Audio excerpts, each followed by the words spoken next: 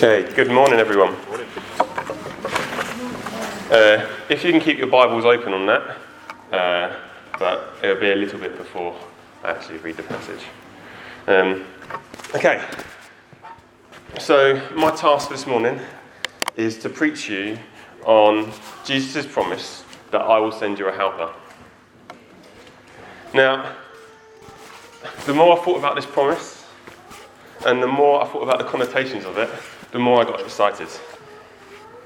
Because Jesus actually states that it's to our advantage that he goes to be with the Father, that he may send us a helper. So it's to our advantage that he sends us a helper, that we may do the works of Christ and greater still, that God may be glorified in us here on this earth, and that his kingdom of light may be ever increasing on this earth. How amazing is that? So, there's two more core main areas I want to speak about today, and that's, the first one's entitled the DIY mentality, or the do-it-yourself mentality. And here, I kind of want to look at how we're not actually intended to walk alone, but we're intended to seek help, and actually we need help, and we need to be able to receive that. And then I'm going to look at the promise. And this is God's intention, is for us to be in relationship with him. And we need his help to fulfill all he has for us. And that we may do the works of Christ and greater still. So firstly, let's start off with the do-it-yourself mentality. Being a man, it's easy to want to fix things myself.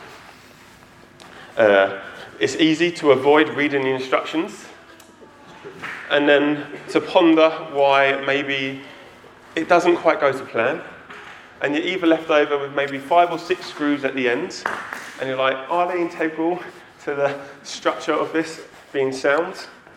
Or something just goes wrong, and I like to blame other people if things goes wrong being a man. This kind of thing, I guess that story for me starts to highlight the DIY mentality and what it is. And it's when we try to do things on our own, when there is help provided, which we need. Being a married man, the pressure for doing tasks increases. Firstly, there's the increased nagging over the 6-month period before I get around to doing the task. Secondly, there's no room for error. And if I do get it wrong, I get a stern telling off and more nagging. So if there's one lesson I've learned in married life, it's quicker, easier, and less hassle to just pay a professional. Seriously though, and this applies to all of us, male and female, married and single, young or old.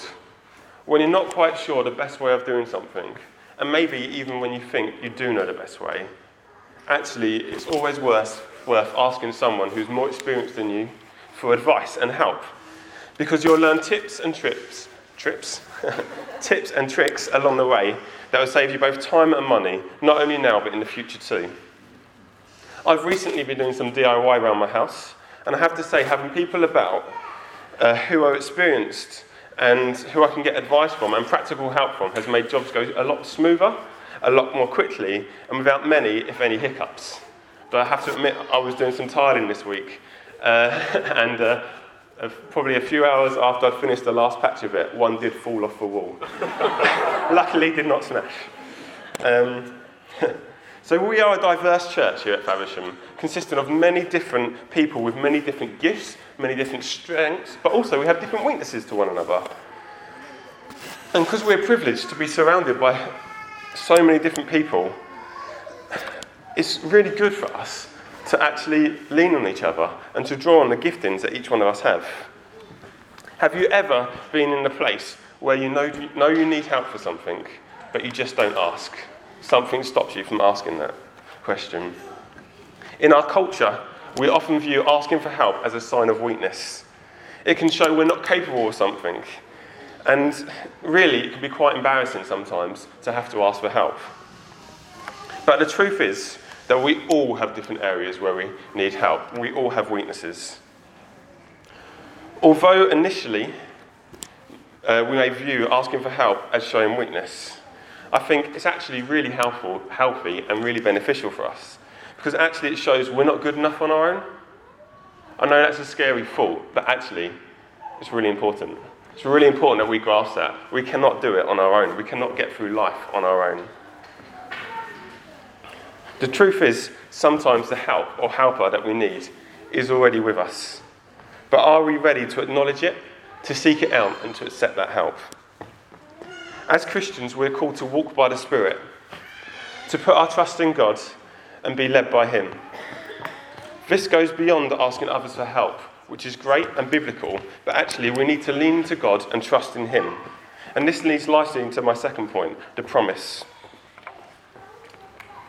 One of the benefits from seeking help from other people that I've not yet touched on is the added advantage of building relationship with people.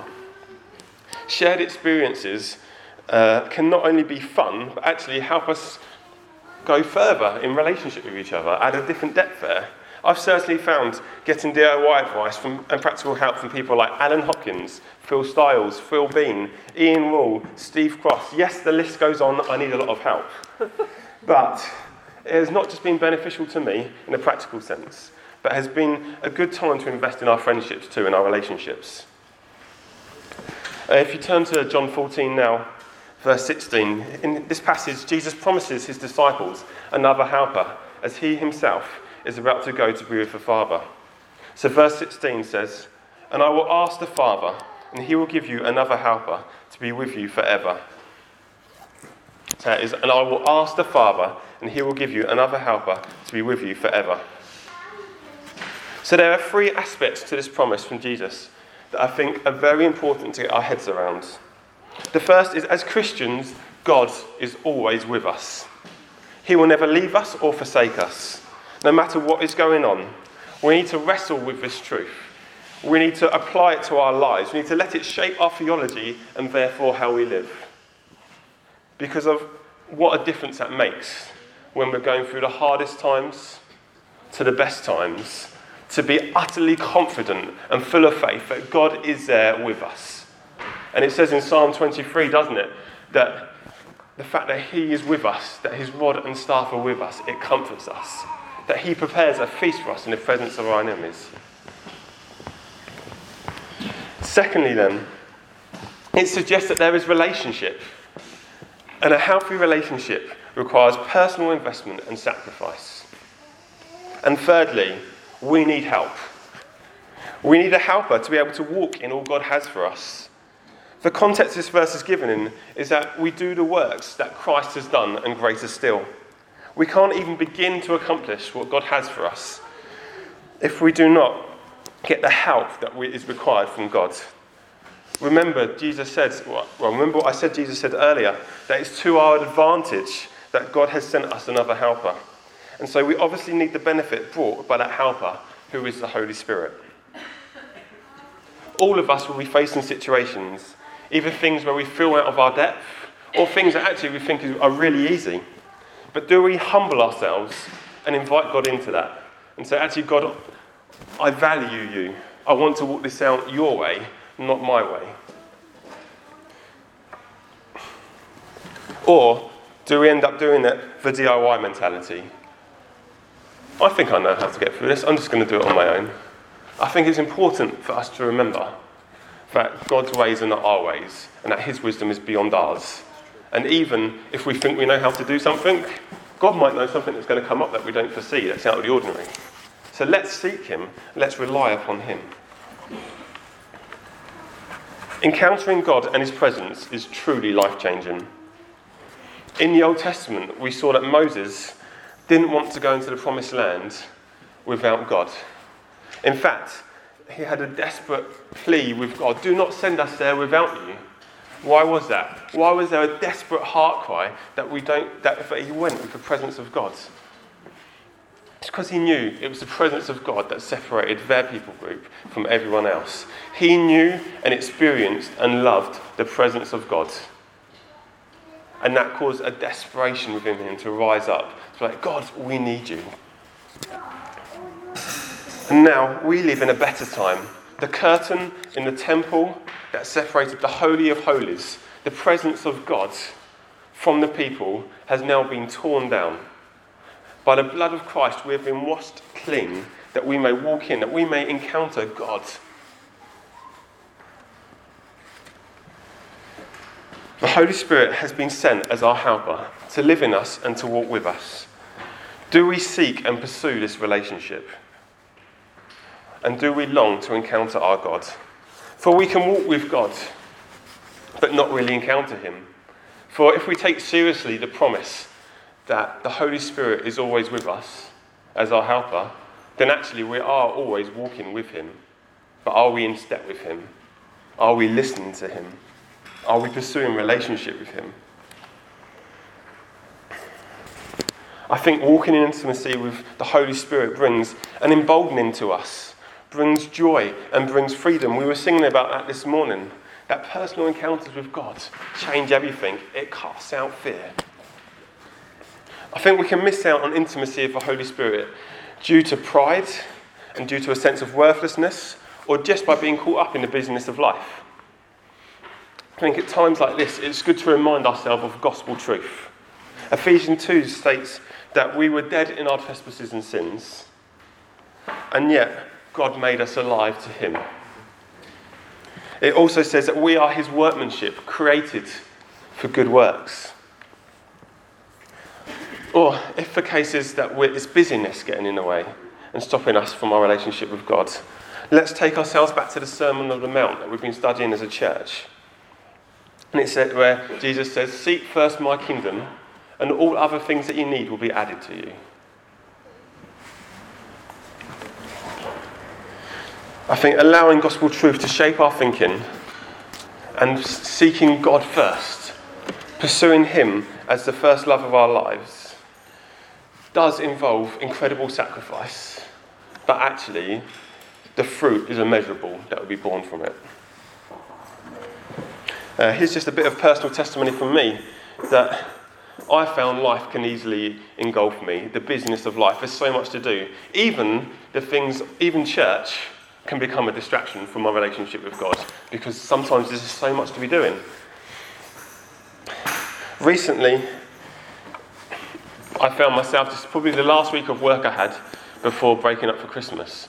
The first thing I'd do when I got home from work was I'd get my Bible, I'd kneel down in the lounge, I'd find a psalm, and I'd just worship God for 10 minutes. No other agenda, even if I knew I had other things on, the things I had to do. In all honesty, usually when I get home from work, I spend 10 minutes deciding what to do anyway. So I usually waste that time. But actually, that time was so edifying and so good and helped me feel so close to God. And I really felt him speak to me in those times. And it was just left me with a wow factor. Like, do we make those 10 minutes? Do we make time just to seek God first? Also, things can just easily creep up above God in our lives. I particularly can get caught up in guitar. So much so that I can spend every spare moment watching guitar videos or looking up new guitar equipment that I can buy, that I can purchase. And none of that in and of itself is wrong. But I think each and every one of us knows in our heart when something that's good becomes the bigger thing. It gets in the way and starts to suffocate our relationship with God. And that's down to each and every one of us to be aware of that. And maybe even today is a good time just to sit and think, is something starting to suffocate God in my life? And if so, deal with it.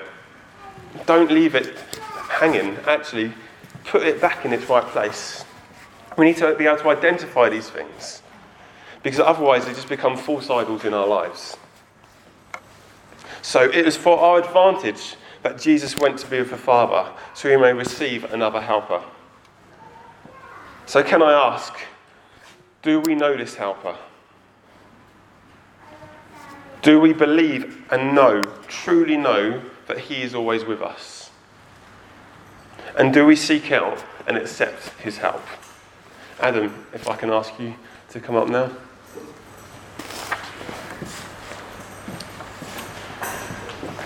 Can I ask you maybe to discuss those questions with people and just be real and honest?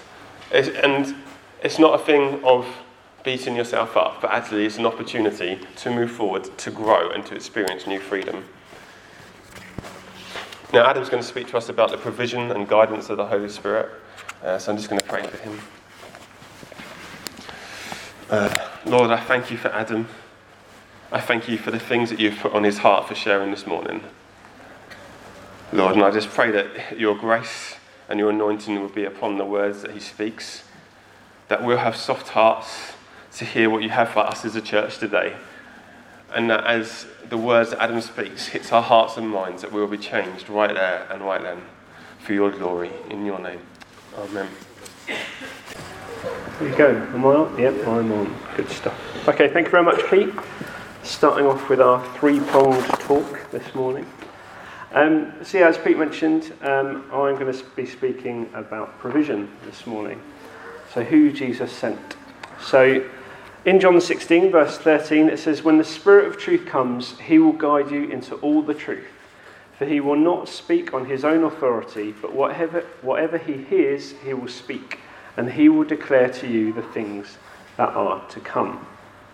So what an encouraging, exciting, and yet challenging piece of scripture.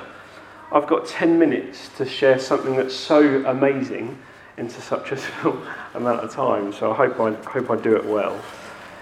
So as much as I don't want to talk about work, having had 2 and a bit weeks off, my job fits into the theme of my part in this talk very nicely. For those of you that don't know, I work for a local training provider called CXK. My specific role is being Deputy Team Leader on the Prince's Trust Team Programme in Sittingbourne.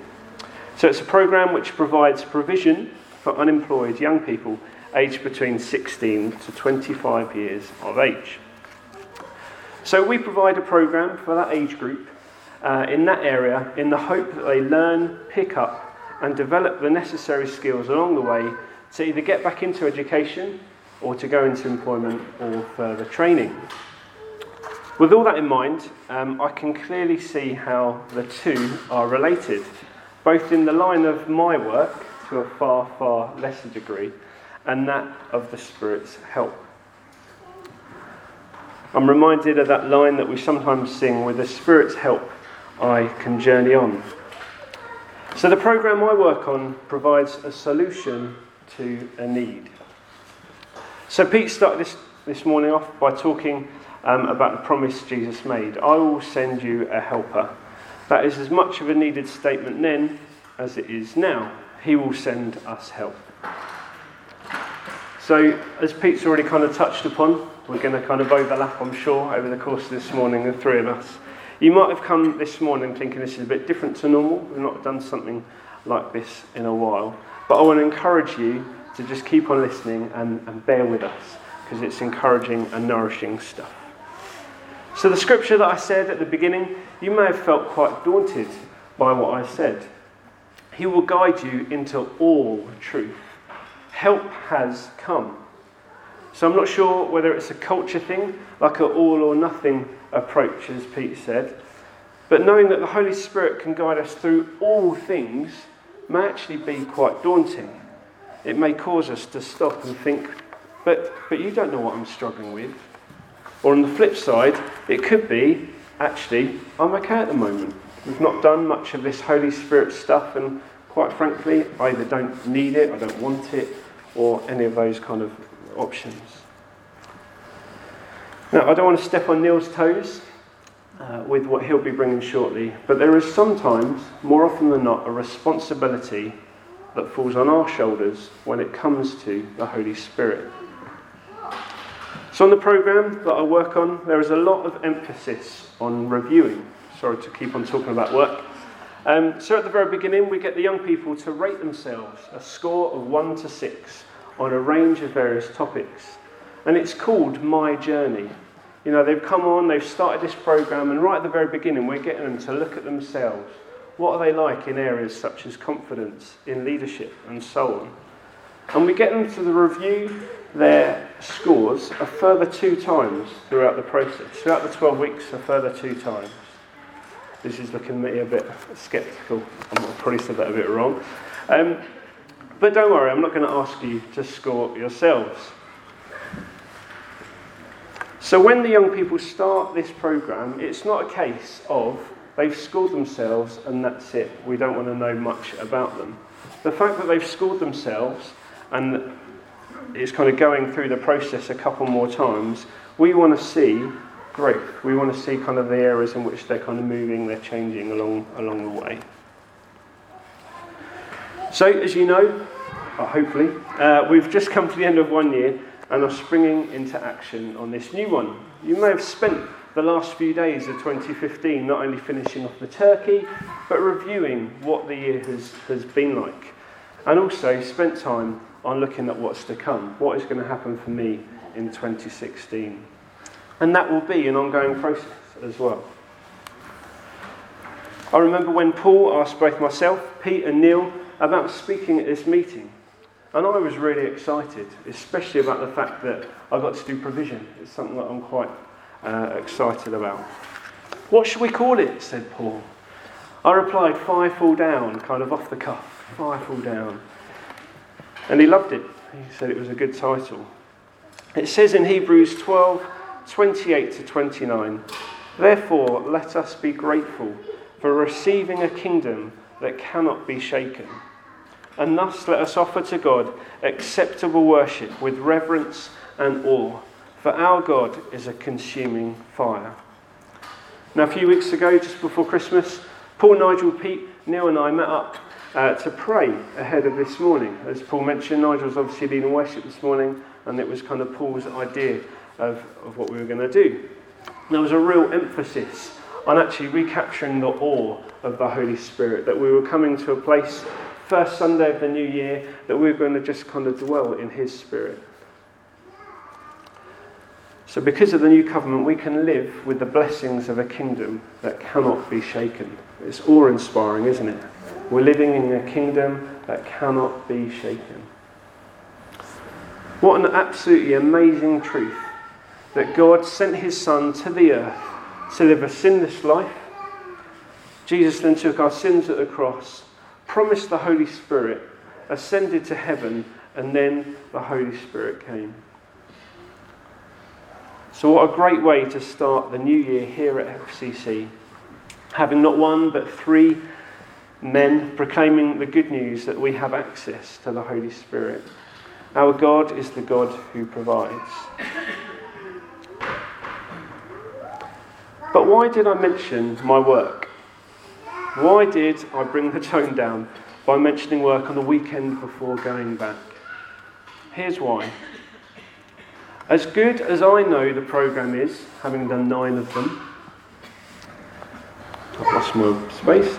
As good as I know the programme is, each of my young people has a responsibility with the way in which they interact with our provision. So as good as the programme is, as all the amazing stories that I've seen along the way, all the young people that I've worked with that have gone on amazing journeys, each and every one of them, it is down to them. It's kind of their responsibility of how they interact with the programme itself. So it says in 2 Timothy, we will have a responsibility to guard the good deposit entrusted to you. So the Holy Spirit is entrusted to us. To go over Pete's scripture, it says in John 14:15-17, if you love me, you will keep my commandments. And I will ask the Father, and he will give you another helper to be with you forever, even the Spirit of truth, whom the world cannot receive, because it neither sees him nor knows him. You know him, for he dwells with you and will be in you. So after Jesus had ascended to heaven, he sent the Holy Spirit to dwell within us. I love it in Romans, where it says in chapter 8, verses 1-2, there is therefore now no condemnation for those who are in Christ Jesus. Let's just kind of let those words sink in our minds ahead of this new year. There is now, therefore, no condemnation for those who are in Christ Jesus. For the law of the Spirit of life has set you free in Christ Jesus from the law of sin and death. What provision! We can now live with no condemnation. So we read in Galatians chapter 5, verses, I think it's 16-24. I can't read my written note. It says this. It's entitled Keep in Step with the Spirit. But I say, walk by the Spirit, and you will not gratify the desires of the flesh. For the desires of the flesh are against the Spirit, and the desires of the Spirit are against the flesh. For these are opposed to each other, to keep you from doing the things you want to do. But if you are led by the Spirit, you are not under the law. Now the works of the flesh are evident: sexual immorality, impurity, sensuality, idolatry, sorcery, enmity, strife, jealousy, fits of anger, rivalries, dissensions, divisions, envy, drunkenness, orgies, and things like these. I warn you, as I warned you before, that those who do such things will not inherit the kingdom of God. But the fruit of the Spirit is love, joy, peace, patience, kindness, goodness, gentleness, self-control. Against such things there is no law. And those who belong to Christ Jesus have crucified the flesh with its passions and desires. If we follow these things, it says in verses 25 to 26, if we live by the Spirit, let us also keep in step with the Spirit. Let us not become conceited, provoking one another, or envying one another. This morning, wouldn't it be incredible to see the Holy Spirit break out across this room? That we would become a church that is more and more led by the Holy Spirit, keeping in step with the Holy Spirit. So, in conclusion, a provision is the solution for a need. For some, the fruit of doing the team programme, what I work on, will result in them finding work, going back into education, or finding more further training. The fruit for us, by keeping in step with the Spirit and desiring the Spirit, not the flesh, is that we will bear the fruit of verses 22 to 23. But the fruit of the Spirit is love, joy, peace, patience, kindness, goodness, faithfulness, gentleness, self-control. Against such things there is no law.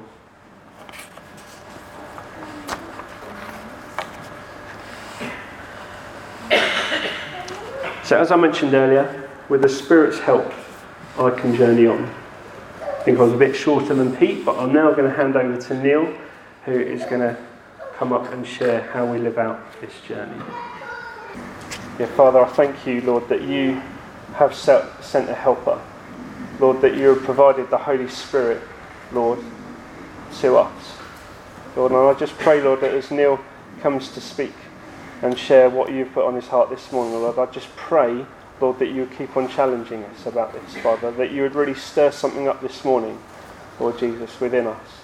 Lord, I pray for Neil, Lord, that he would just see your words in front of him, Lord Jesus. Thank you, Father. Amen.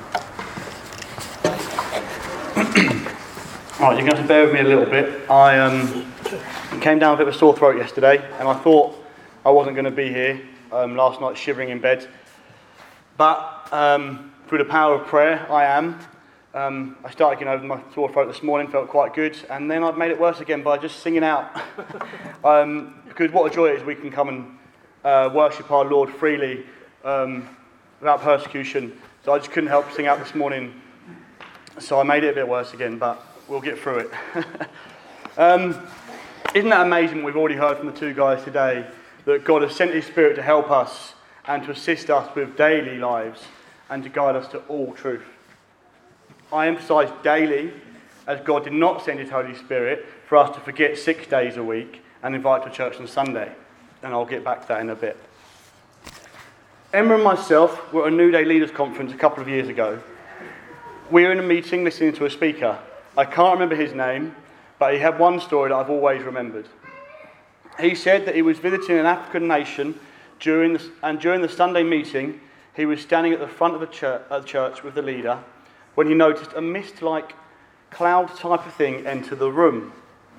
He was obviously a bit taken back by this, wasn't quite sure what it was, but could see that the leader wasn't really, fazed, and the congregation were just taking it as it was. So he turned to the leader and asked him, do you know what's going on? What is this? And the leader just said, oh, yeah, that's the Spirit of God. That's the Spirit of God. It's here. The speaker we were listening to said the leader was so unshocked to see it there, and the congregation was just ready to receive it. I've heard many stories of amazing presences being known in really tangible ways. This one has always stuck with me, though, because of the leader's response. Emma and I heard that the church received something like this almost every week. The Spirit was just expected. That didn't mean the congregation was not excited to see the Spirit, and it hadn't just become another thing to list off on a Sunday service timetable. But it was something the church expected would be there and they were always ready to receive it. The speaker said that it was one of the most amazing things he had ever seen. Do we not want that? To be so used to the Spirit being with us that we come on a Sunday and expect it to be here as part of our meetings, moving in amazing ways. I'm not saying the Spirit doesn't move within us, but I am saying I have never experienced something so tangible as that. I would love for this church to be Spirit-filled every Sunday, ready to tackle the outside world. I tell you what, though, it's not just about Sunday. Yeah, it would be amazing to see our whole church family encounter the Spirit of God weekly, but what we need to do is live by the Spirit daily. Romans 8:5-6 says this: For those who live according to the flesh set their minds on things of the flesh, but those who live according to the Spirit set their minds on the things of the Spirit. For to set the mind on the flesh is death, but to set the mind on the Spirit is life and peace. Obvious statement time now. As Christians, we want to live God's way. Verse 5 says, But those who live according to the Spirit set their minds on the things of the Spirit. We need to set our minds on the things of the Spirit every day. The Spirit is a lifeline, a need, not just a want, but a need. Without it is death. We cannot live holy lives without asking the Spirit to be alive in us and help us every day. As Pete said, as Jesus said, it is to our advantage. So why wait? Let's start living Spirit life today. In a moment, Paul will be coming up and starting to call his church an encounter of the Holy Spirit. We want to see the Spirit move in tidal waves, and for this to be a regular occurrence. Some in the room would have been baptised, and that is something we do only once. But some in the room would have been baptised in the Holy Spirit. That is something we want to do all the time. We want to make that a regular occurrence.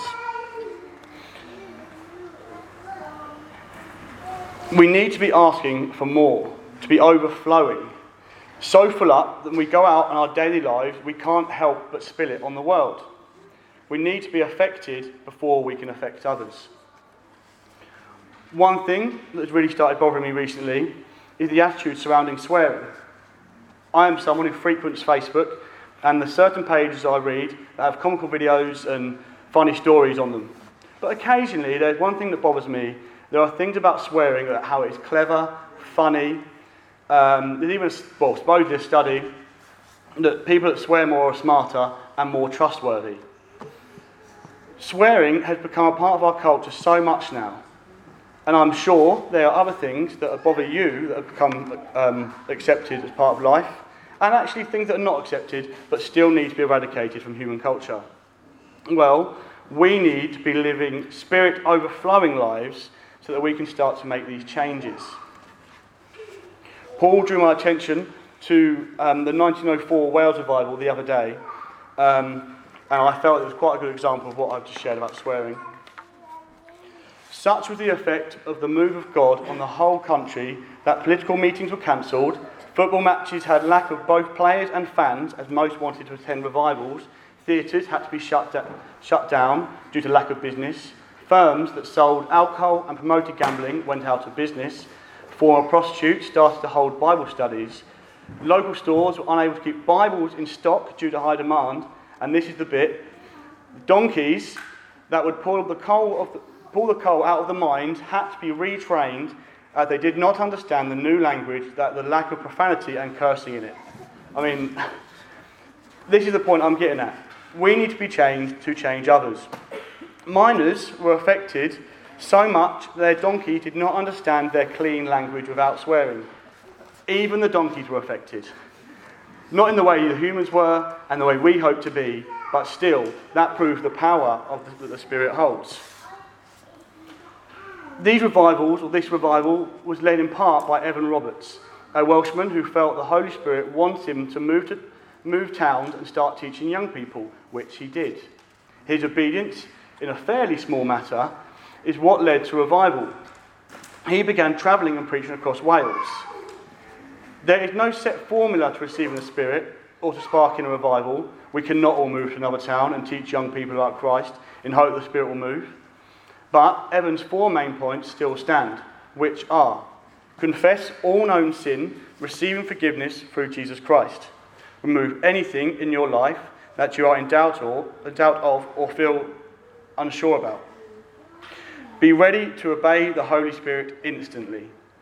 Publicly confess the Lord Jesus Christ. I'll read those again. Confess all known sin, receiving forgiveness through Jesus Christ. Remove anything in your life that you are in doubt or feel unsure about. Be ready to obey the Holy Spirit instantly. Publicly confess the Lord Jesus Christ. For me, the third point is what I'm trying to get at today. Be ready to obey the Holy Spirit instantly. Once more, be ready to obey the Holy Spirit instantly. So, before Paul comes up and we start to do this, I want to say one more encouraging thing.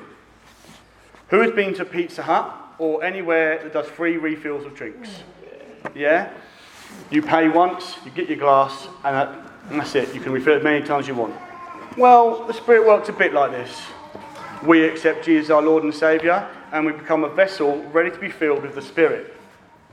Once we've been filled up, we don't have to accept Jesus our Saviour again. We have. We don't have to let our glasses get empty or do anything particularly special to get another drink. We can take one sip of that drink and then instantly get refilled. We can fill our glass over and over and over again for the rest of our lives. No one is too young, no one is too old. We can fill that glass till it's overflowing. And I will tell you what, any that spills over won't hit the ground and be wasted. Someone else might or will receive a taste. If we try to live on a half-empty glass, there will only ever be enough for us to get by. But if we daily, starting today, if we daily come back for more, we will start to affect the people around us and we can see change.